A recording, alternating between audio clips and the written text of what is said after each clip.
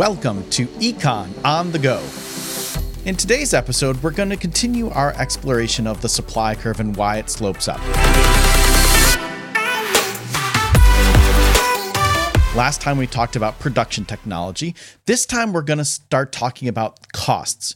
So now we're going to get the chief financial officer, or the CFO, involved in the firm's decisions, working with the COO to figure out how much it's going to cost to produce the goods and services that the firm wants to produce.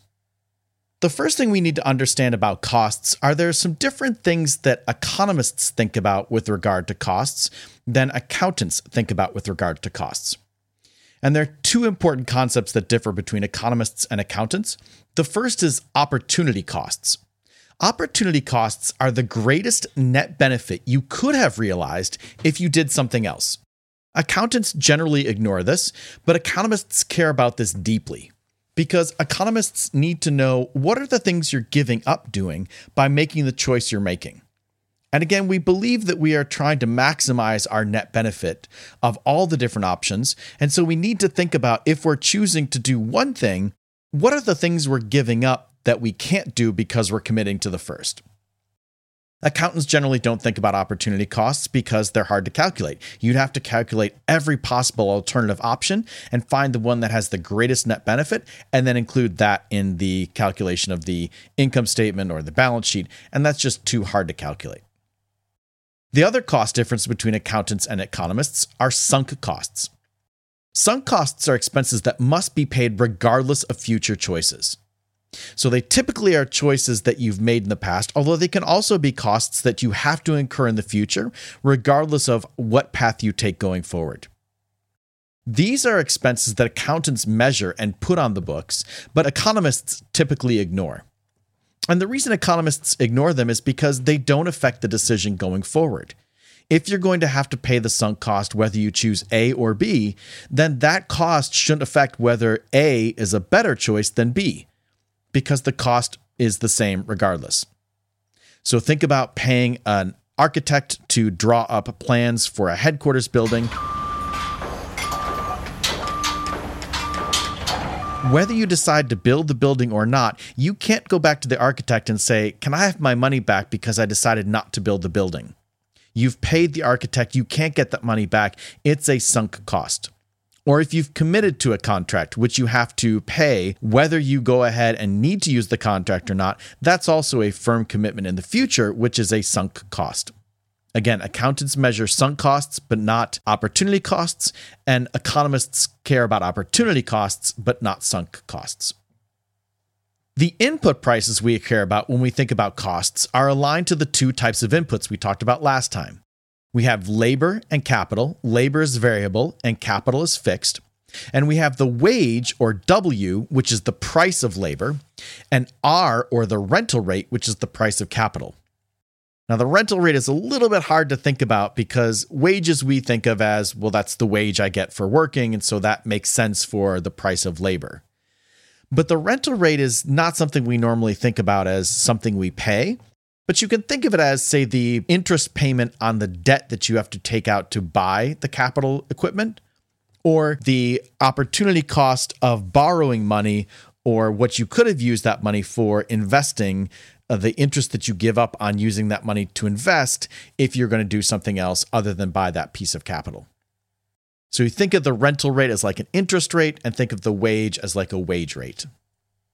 The ISO cost line is the combination of ways firms can spend a fixed budget on L, labor, and K, capital. It is also drawn on a graph with K and L as the axes, K on the vertical axis and L on the horizontal axis.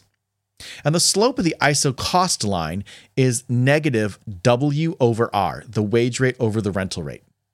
And it's negative because we can either spend all of our money on capital, all of our money on labor, which means we have 2 points on the axes, and when we connect those 2 points, we have a downward sloping line. How do we choose which L and K we want to put into our production system to produce outputs? Well, the way in which we believe firms make that choice is through maximization of profits. And in the short run, this is where we have the result that the price times DQ DL equals the wage rate. Now, this comes from taking the profit function, which is revenue minus our variable costs minus our fixed costs, and taking that profit function and taking the derivative of it with respect to labor. Because in the short run, we can only vary labor. When we do that, the portion of fixed costs does not vary with labor. And so we have the revenue, which varies with labor because it affects how much output we can produce. That's the DQ/DL part. And then the labor in the profit function and the labor bill, the W times labor, is affected as we change labor. And that's just affected by how much the wage is for the incremental amounts of labor. And so when we do our math and change and rearrange things, we get the price times DQ/DL equals the wage rate. And remember, DQ/DL is the marginal product of labor.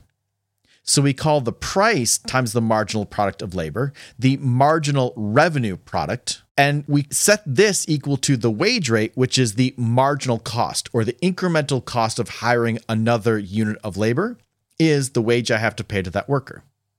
So I have the marginal revenue product, or sometimes called the value of the marginal product. I set that equal to the marginal cost. That's where I'm maximizing profits. And again, that's calculus behind there, but think about, again, the intuition, which is if that extra revenue I get from hiring one more worker is higher than the extra cost of hiring a worker, I should hire the worker. If the extra revenue I get from hiring a worker is less than the extra cost of hiring a worker, I should not hire that worker. And when the extra revenue I get from hiring a worker is exactly equal to the extra cost of hiring the worker, well, then I'm at the maximum. I'm not going up the mountain. I'm not going down the mountain. I'm at the top of the mountain. When we think about this marginal revenue product equals marginal cost, what it really means is we're aligning our external strategy, our revenue, the market-focused strategy, with our internal strategy, or how we operationalize and how we produce things based on our costs. So this maximization of profits is about aligning the firm's external, outward-looking strategy with its internally looking strategy of how it produces the goods and services that it sells. In the short run, there is very little choice to optimize. If you have to produce a certain amount of output and capital is fixed, there's only one amount of labor that solves the production function, so costs really don't matter. In the long run, however, you want to set the marginal revenue product equal to the marginal cost for labor and the marginal revenue product of capital equal to the marginal cost of capital, which is the rental rate. And you want to do this simultaneously. As I use more labor and I add more labor, that's going to affect the productivity of capital. And as I add more capital, that's going to affect the productivity of labor. And so they're jointly affecting each other. And so I want to maximize them both at the same time. If I rearrange these equations where I have the marginal revenue product of labor equals the wage and the marginal revenue product of capital equals the rental rate, and again, I can have the marginal revenue product of capital because it's the long run. I can adjust capital. When I rearrange those equations, I get the minus of the marginal product of labor divided by the marginal product of capital equals negative W over R, which means that the productivity per dollar spent on labor has to equal the productivity per dollar spent on capital. And again, that should make sense from just an intuition point. If I spend $1 on capital and that's more productive in terms of producing output than if I spent that same dollar on labor, I'd rather spend it on capital and get more output. Or if I don't want more output, I don't have to spend the entire dollar to get the extra output I need. If $1 spent on capital is more productive than $1 spent on labor, I want to spend more on capital. And vice versa if $1 spent on labor is more productive. And when they're exactly equal, when the productivity per dollar spent on labor is the same as the productivity per dollar spent on capital, then I can't switch between capital and labor and get more output or reduce my costs. And if we go back to that equation where the negative of MPL over MPK is the negative of W over R, what the left-hand side is negative MPL over MPK. Well, that's our marginal rate of technical substitution, which we talked about last time, or the slope of the isoquant line. And minus W over R is what we just said was the slope of the isocost line, which says the slope of the isoquant line, drawn on the KL axis, is equal to the slope of the isocost line, drawn on the KL axis, which means they are tangent. And that's where we're maximizing profits. In the long run, we want to optimize where the ISO cost line is just touching the ISO quant line. That's the beginning of thinking about costs. I want to stop here. We're going to go on our next episode to talk about some additional things that have to do with costs. So join us when we discuss costs further in our next episode.